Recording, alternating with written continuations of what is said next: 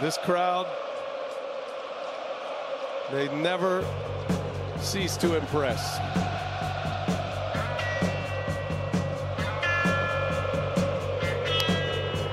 Giving it right back to Braves fans now.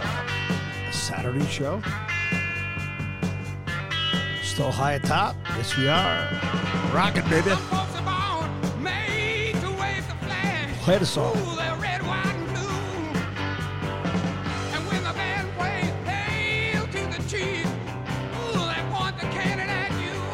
Who we be, Phils? Who we be? Welcome to the bank. And the best home venue record, I'm just going to say, ever. Of any stadium ever. History of the world. Right now, Caesars Bank Park has the best home field venue advantage ever in the history of anything ever compared. Cam and Catholic on Tuesday nights in wrestling when you're undefeated. I don't care what it is. It's the best home field advantage in the history of sports. And as my mama once told me, never let the facts get in the way of a good story. Here we are high atop the west side on a rainy, damp, cold, Saturday. Perfect for college football. The big games come on later. But this is a dot the I, cross the T's kind of weekend, man. It's just about preparation for Monday. That's all it is. It's what I'm doing. Get some work done at Grimley and move the tickets around and find out what's going on and who's going to go and all that neat stuff. That's the nice thing about postseason. I mean, let's not kid ourselves. The energy, what would you be doing otherwise? Okay, and your life is good. You'd still be having a great weekend. But when you take, the kids, the grandkids, and life is good, and then you drop into that, the Phillies are alive, playing in the NLCS. So I was told last night by a good buddy that to enunciate clearer, slow down a little bit, not too much. Don't make it sound like you're using drugs, but enunciate clearer. You have to definitely always had that problem. I'm not, I'm like the guy with too many teeth in his mouth, but it's not that. I think I got just like a closed nasal throat, palate, gum. I think it's all like jammed up in there, I don't know. I've never been able to quite pronounce. So if I go slower and think about the entire show, I probably can do that. Go brown cow, see brown cow. Okay. So what I thought we'd do today, just for about 15, 20, is a little comparison and contrast of the two teams. It's kind of a remarkable journey because the Phillies are acting uncharacteristic of who they were all season, but the Diamondbacks really are. It doesn't make any sense whatsoever what they're doing. This is a team that finished the regular season at 84-78, the 500 team, and we're in and out of the last wild card spot several times the last 2-3 weeks. At one point, they had drifted as many as 6 games out. So you're counting the Arizona Diamondbacks out of the postseason. Their GM did a nice job picking up some fringe players in July that have made a difference out of the bullpen. But once again, we're not talking about some kind of lockdown bullpen. You didn't have that with the Braves. Well, you really don't have it with the Diamondbacks. So, I mean, can the Phillies get to their bullpen? The Phillies can get to their starting pitching. I have tremendous respect for Zach Gallen, as we'll talk about in a second, and second pitcher Merrill Kelly. After that, it's kind of grasping at straws. They're okay, but I mean, they're. Let's start with the regular season. Their regular season rank. I mean, that's meaningful. 162 games, right? They were below major league averages in both offense and pitching. So they scored less than the average team all season long.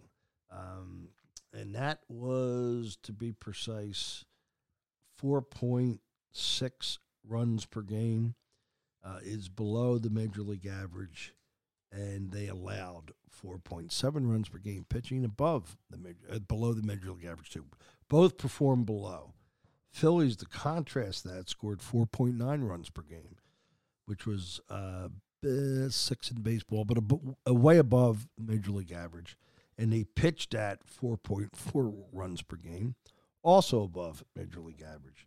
How did they do against 500 competition? I find that to be telling. I find that to be meaningful. All right, so the Diamondbacks were 40 and 50 against 500 teams. 40 and 50, 10 games under, not so good. Phillies were 47 and 43. So right away you're starting to say, how could a team that went 90 and 72, played 4 games over against the better competition, against a team that was 84 and 78 and played 10 games under against the better competition, how do they match up? It doesn't make any sense. Well, you know what? If the Phillies played the Diamondbacks 162 games, it wouldn't make any sense. It wouldn't be close. Exponentially, they would pull away. But as everybody says, in a short series, postseason, things can get wacky, right? And I think both the Phillies and Diamondbacks right now are a bit overachieving. Certainly the Diamondbacks are, because they're 1 and 2 in all of the postseason stats. And I put a little more credence in the postseason stats because it's the now. It's how they're playing. Yeah, it's a short sample size at 5 or 6 games. We get that.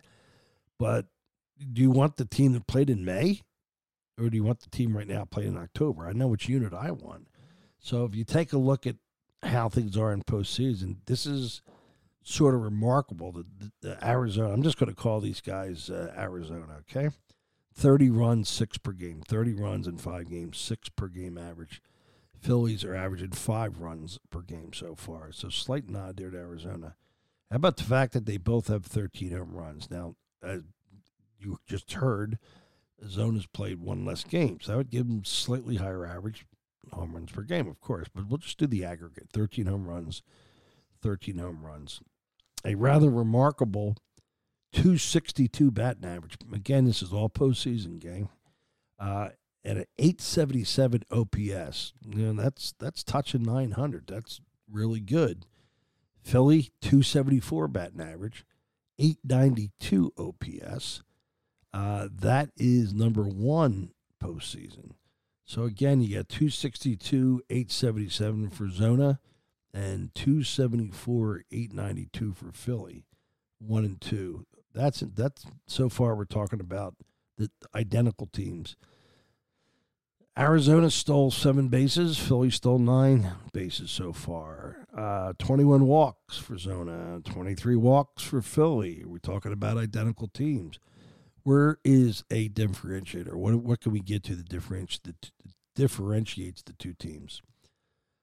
A little trouble with that word. Differentiates. There we go. Slow up, Chuck.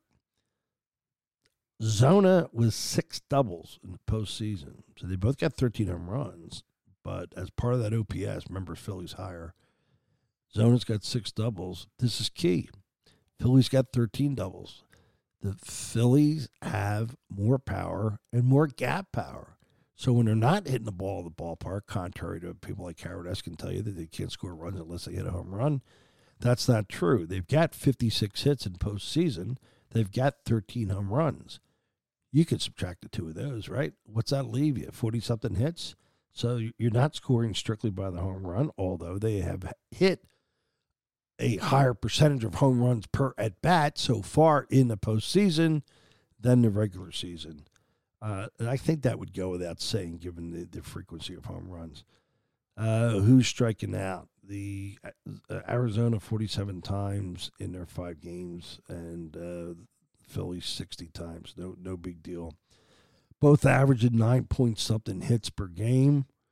And how about this? This is crazy. Out of all the at-bats, when you put 360 at-bats together for both teams postseason. How about this kind of, I would call it remarkable stat. I finally got your attention, 10 minutes in? No, I got time for Jimmy. In 9 minutes in? Holy Toledo. 360 at-bats, nary a, drum roll please, triple. Which is saying something, because Turner has been hitting the ball all over the lot. That boy can fly. And if there's one guy that could beat him, and I'm not so sure he would, but I would pay a lot of money at King's ransom to watch him go around the bases. No, I don't want to see the 100-yard dash. Who cares about the 100-yard dash? You want to see the 100-yard dash? Go to Franklin Field. okay, for the pen relays. I could care less. It's a true story. Chad was racing. He was a member of the track team for Christ King. They needed bodies, so they talked to Chad. He was fast in 8th grade. And, they won their share of track meets, and then they were racing Woodbury. And I said, hey, bud, for whatever it's worth, you're going to struggle today big time. So they were up against some guys that went on to college for track in the 100, and they lined up, and I put myself at 90 feet. True story, at Haddonfield High School football field. I put myself on the bleachers at 90 feet, knew exactly where it was. And I was with all the other Christ King dads. And the starter's gun goes off, and they go by at 90 feet, and Chad's in front by a nose. And at the end, not so much. He finished 7th. So I start cheering, like, wow, good job, bud. And he came out and gave him a hug. I was, good job, my man. And he goes, Dad, I was like 7th. I ran out of the money. I said, no, you weren't. And he said, at 90 feet, you were number 1. And all the Christ King dads laughed. He says, leave it to Chuck to measure off home to first. And that's all he cared about. That is a sworn story. And I was like, Chad, I was elated, man. At 90 feet, he was winning. So I think if they were to go around the bases, Corbin Carroll and Turner, boy, you got yourself a race right there. They still say that Turner's the fastest guy in baseball. But between all the speed on both teams, no triples. I went a long way to make that point. I'm sorry. My notes now say 1 triple. What'd I do? Did I put it on another page? Well, it's 0-1. Pitching-wise, Arizona right now's ERA is 2.20. Very impressive. Until you get to the Phillies ERA, which is 1.53. More impressed, right? Batters, batting average against. What are teams hitting against Arizona in postseason? 232. Very impressive. Once again, until you get to Philly, 188. So as good as the Phillies hitting has been, in 892 OPS and 13 home runs and 13 doubles is really, really good. When you take a look at 188 batting average against on 1.3 runs per game, that is, I think that is sicker than the offensive numbers, but they're both off the charts fantastic. Obviously, the Phillies did not play the regular season at an 892 OPS. Nor did the team bat 280, nor did they pitch at 1.53. Otherwise, they would have won 120 games. I mean, I'll say this. The Phillies, since they got the 500 we're talking like June 8th, and from that point forward, had the best record in baseball and played the best baseball in the last few months. So this is not like brand new, like, oh, the Phillies are a fluke, they're playing fantastic. Why did they play like that all year? Well, at one point they were 6 games under 500 early on. Once they got the 500, they ostensibly played this brand of baseball all year. So we covered the postseason stats. We covered the regular season stats. The best rated player for Arizona is Corbin Carroll, and the catcher's very close. They both got a +2 rating with a metric that you probably would understand today if I explain it, but it's not WAR. It's wins against averages. It's get a little bit complicated. I trust it as much as WAR. And, for instance, the best part of the Phillies team this season, ranked by this stat, this metric, is the starting pitching at plus 1.7. So it's pretty cool the way they do it. But the Phillies are hands down, far and away, higher ranked than Arizona, because as a team, the Phillies were 7th at plus 12. Zona was 16th at 0. So, again, when you take the regular season and compare these two teams, it spells disaster for Arizona, but they're hot as a firecracker right now, and I don't think it's going to be a 4-0 sweep. I don't think you're going to see that at all. Defensively, it gets a little lopsided. Zona is a plus 46 defensive run save. That's just the code for they really play the hell out of defense. They hit cuts. They're sure-handed. They do the right things with the ball. The Phillies have played all year at a negative. They've gotten better, They were plus for a little bit, but they dropped right back down. Turner has really hurt him with his 23, 24 errors at shortstop. So they're a -5 as we head into the postseason. I wanted to save time to go through some of the player stats and whatnot, but I don't think we're going to have time to do that, so I'm just going to give you kind of a very brief synopsis. The catcher, who's young, 23, Marino, he's leading baseball in thrown-out attempts, which shocked me a little bit. I did not expect to see somebody in the 40%, but he is.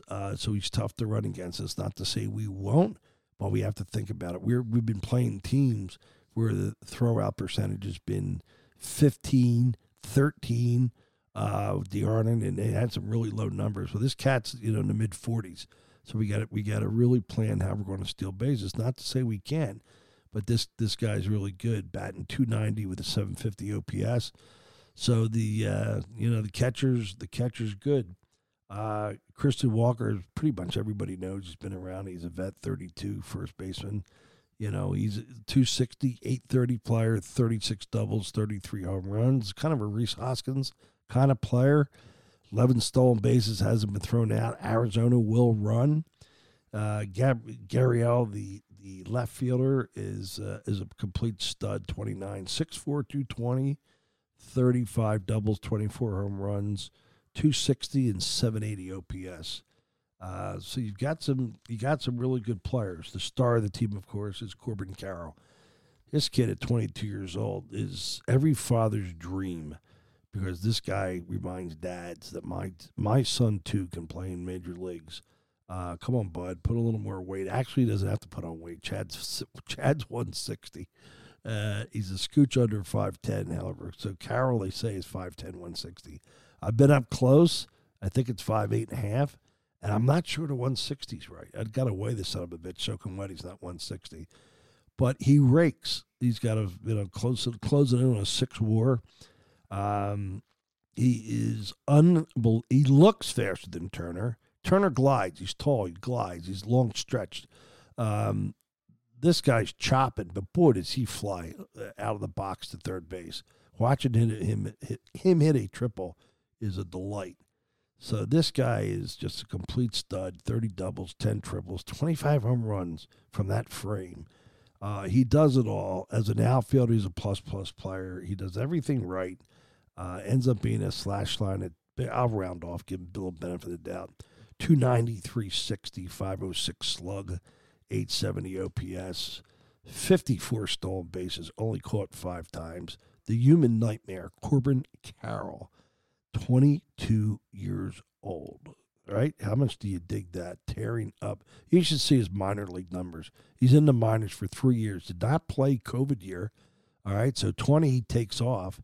And in the 3 years of the minors, his OPS is like 1,200. He just batted 396 with it. The kid rakes. The kid is a stone-cold player.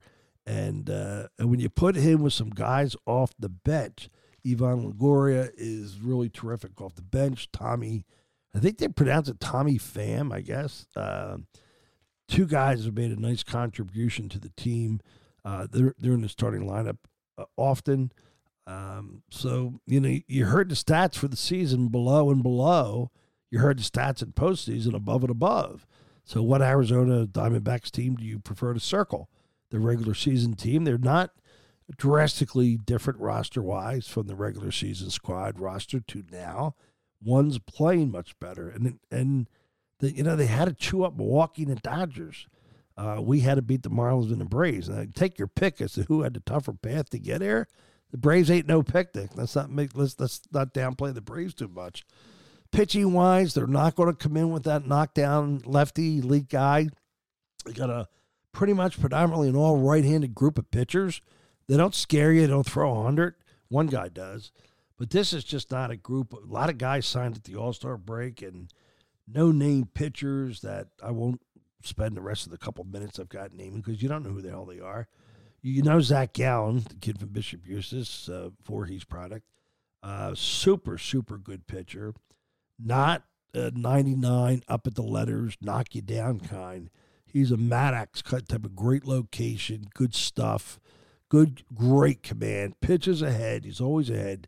But at the end of the day, he's 9 strikeouts per 9 innings. So you got guys in baseball that are 14 strikeouts per 9 innings, stuff like that. That's not Zach. But you'll see when against the Phillies how good this guy is. Merrill Kelly, another right-hander, is good, but not Tom Seaver. 3.29 ERA, 7 hits per 9. He's actually lower than Zach Gallen. That was an oddity right there. Zach Gallen was 9 hits per, and Kelly 7 hits per. Strikeouts are the same. Again, the rest of the starters I could go through, but 5.72, 5.86. Unless I'm missing somebody, Seawold's out of the bullpen.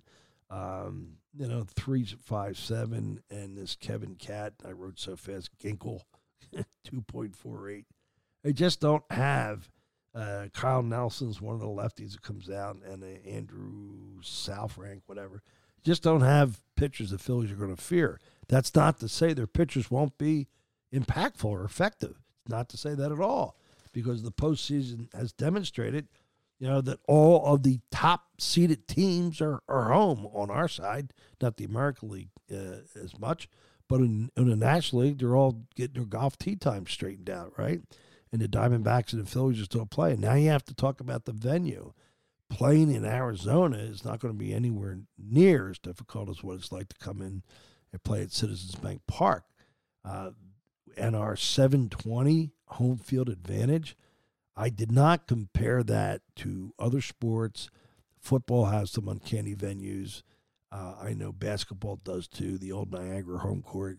But I don't know that that's apples and apples. If we want to keep it baseball, in the last 20 playoff games, the Phillies have the best home field advantage in baseball. And you know what? The madness, the bedlam that goes on down there. The people I talk to are telling me at these games, it's starting earlier. Nobody said, my mother-in-law can't go back because she said we didn't sit for 2 seconds. In between innings, they didn't sit down. So here's my mother-in-law at 80, and she's standing for 3.5 hours. I felt bad. But our family will be there in spades Monday night. Everybody's pumped as hell. I'm already up to my time. Can't believe how fast 20 minutes goes. I had other stuff to cover, but I'm not going to get there. What do I like? What do you like? I like the Phillies in 5. I damn near said sweep, but I'm going to leave one game out of that. Something's going to go wrong. But I like the Phillies. We have to beat Gallen somewhere. And with matched up against Wheeler, we can. And our bullpen's been lights out. What's there not to love about the team right now? I don't like the fact that Rojas and Schwarber are going to be batting collectively like 140 at 9-1. This is what we pray for not to happen. You don't want a low-scoring game, because Zach Gallen will give you one. He'll give you a low-scoring game. You don't want that where you trail, low-scoring 3-2. The lineup rolls over. You got the tying run on second, and you got Kyle Schwarber coming up for the 5th time. You don't want that. And that can happen as long as you're in a close game.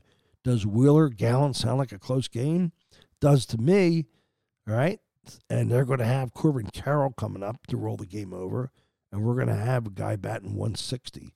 If that doesn't concern you, then, go call Sam Tropiano at Bishop Eustace, the baseball coach, and say, Sam, I got to talk to you tomorrow afternoon. I got to get my head screwed on here.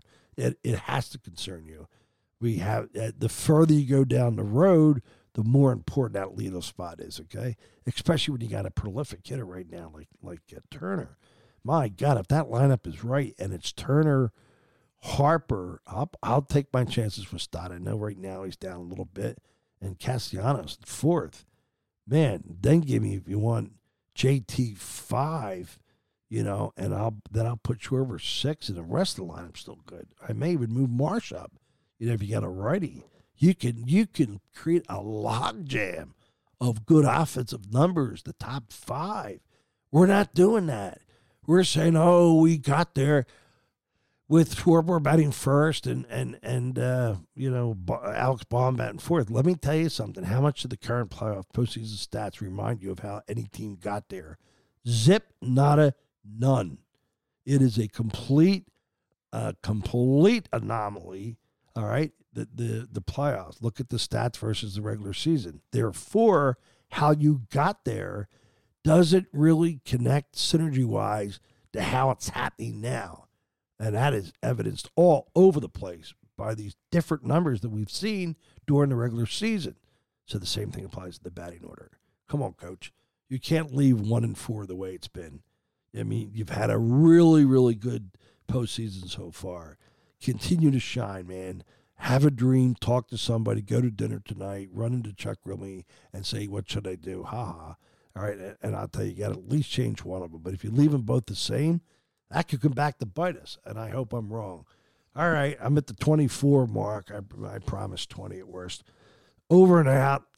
We'll be back here on we don't know yet. We don't know. We may do a Monday. We're certainly going to do a short Monday after the game. I'm not positive yet that we'll be back for a Monday long, as we call it. It would be ostensibly some of the same conversation with a football spin on it. Stay tuned. Let's see. I don't know what the work schedules are like. Chad's still tied up. I don't know about the Monday long show. There will definitely be a Monday night short after the Phillies game. That much you can count on. And that looks more than likely what's going to happen as far as the landscape goes. Have a good Saturday night. Take the wife out. Have a cocktail. Reminisce about the Phillies. Does it get any better than this, guys? Does it get any better than this? Nice dinner at the Capitol Grill last night. Talking to Coach Pete. Reminiscing, man. The wives are laughing. Life is good. Cocktails taste great. 14-ounce bone-in, New York strip, Pittsburgh rare. Life doesn't get any better than that, and the playoffs have a lot to do with it, all right? That's it. Over, out. Let's play it real nice and loud, man. Let's roll it up here until we get it on here. Sure, we can get it up here. Picture Turner leading off. 2-2 pitch. Line drive down the left field. I'll stop that. I'll ruin the whole thing. There he goes, baby. All right, enjoy your weekend. Go Phillies. High atop the west side. Rap it.